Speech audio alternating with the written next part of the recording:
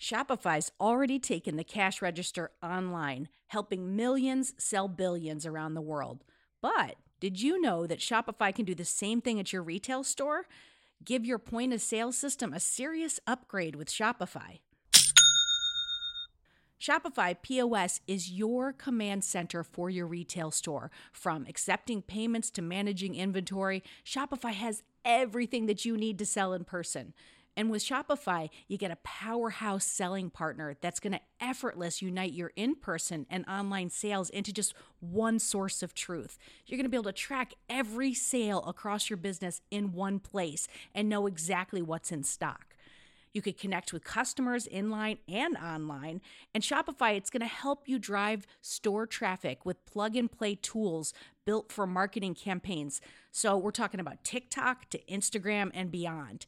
Get hardware that fits your business, take payments by smartphone, transform your tablet into a point-of-sale system, or you can use Shopify's POS Go mobile device for battle-tested solutions.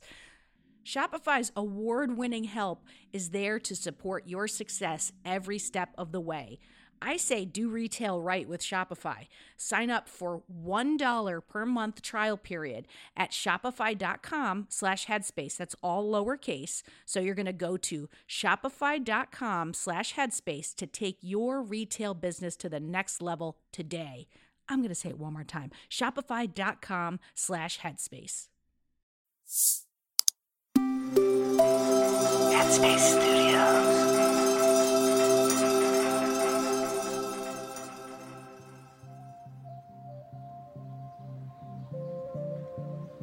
Hello, I'm Dora, and this is the Sunday Scaries. My best friend is incredibly impressive. He's an activist and does amazing work in his community to facilitate dialogue around mental health in the BIPOC community. He also is a mentor to adoptees and has a book club with incarcerated men at the local jail in Victoria, BC. He's so passionate about what he does, but as you can imagine, it takes a lot out of him. By the end of the week, he's not exactly hitting party mode. Well, not like we used to. He's taking stock of his emotions and figuring out what he has left to share with other people, like his loved ones. Because of this, he and I have talked a lot about how we can both maintain a sense of connection to others while also being mindful towards ourselves when making plans. And this is so hard. As the weekend creeps closer, if you aren't someone who is super extroverted or has a ton of energy for group activities, making plans can often leave you feeling overwhelmed.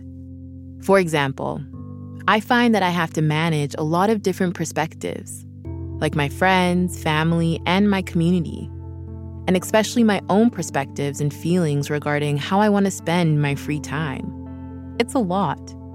It can spark concerns and questions that bring up anxiety for me, like, will I disappoint my friends if I can't attend these events with them? Or how do I stay true to my own feelings without letting other people down? But if I give too much to other people, then Sunday rolls around and I feel completely emotionally spent. And that makes the scaries hit harder because, similar to my best friend, my job requires a lot of me. So looking at the week ahead becomes incredibly stressful. Sound familiar? We've all experienced what it's like to give and give, even when it's spending time doing something that's supposed to be fun, like hanging out with friends or going to a social event. It can be exhausting not having downtime on the weekends, but what adds to the exhaustion is the potential of letting down the people close to us, just by opting to stay home. So how do we mindfully make plans and avoid the Sunday scaries becoming, well, even scarier? Firstly, I want to say that feeling this anxiety and pressure towards being around others is natural. We're social creatures and connection is important for our survival. It's a biological imperative, and it's one of the reasons why saying no to people can be really difficult. But we do need balance. And mindfully making weekend plans can be a way to bring balance to our time off. For example, if you carry a hefty emotional load during the week, preserving alone time for yourself on Sunday can be really important and healing. And not feeling obligated to say yes to everything is one way to carve out that time for yourself. Saying no can be really difficult for people, myself included. But it doesn't have to be as contentious as we sometimes paint it to be in our heads. Saying no can actually be a productive, compassionate thing. How do you do this? Well, when saying no, I find it really helpful to stick to I statements. Not saying you, and just talking about how I, myself, feel. I statements focus on the feelings and beliefs of the speaker rather than the thoughts and characteristics of the receiver. It's a way to help the other person not take your no too personally. I try to do this by validating the other person's desire for wanting me to be somewhere, thanking them, and then coming back to my own feelings. Letting them know, you know what, I'm so sorry, but I'm resting this weekend, so I can refill my social battery. Maybe next weekend. But in order to know what to say no to versus what to say yes to, you also need to take a moment to reflect and ask yourself a few things. What do you truly want to do? How do you want to feel during the weekend? How about after the weekend? What are your obligations? Are there things you need to do rather than want to do? And how would you like to prioritize those things? So let's take a moment or two now to parse through those feelings. So whenever you're ready, find a comfortable position, placing both feet on the ground and resting your hands on your lap. Eyes can be open or closed. And then taking 3 deep breaths. And on the next exhale, returning the breath back to its natural rhythm. And noticing how you're feeling in this moment. What's present for you at this time? Perhaps gently scanning the body and noticing where you're holding on to any tension or tightness. And also noticing where you feel more at ease. And now, bringing to mind and body how you want to feel by the end of the week.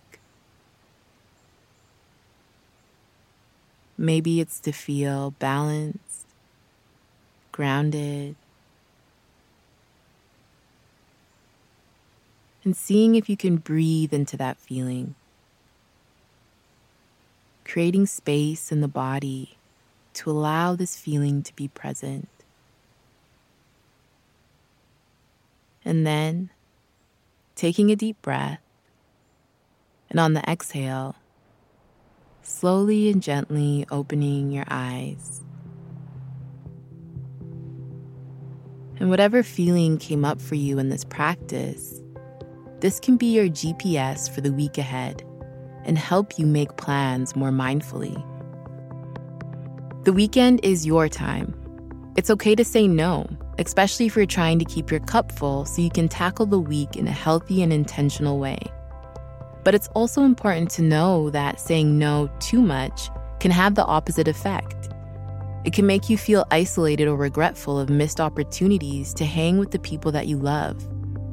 With that in mind, feel free to return to this meditation every time you need to figure out the balance you need when making plans for the weekend.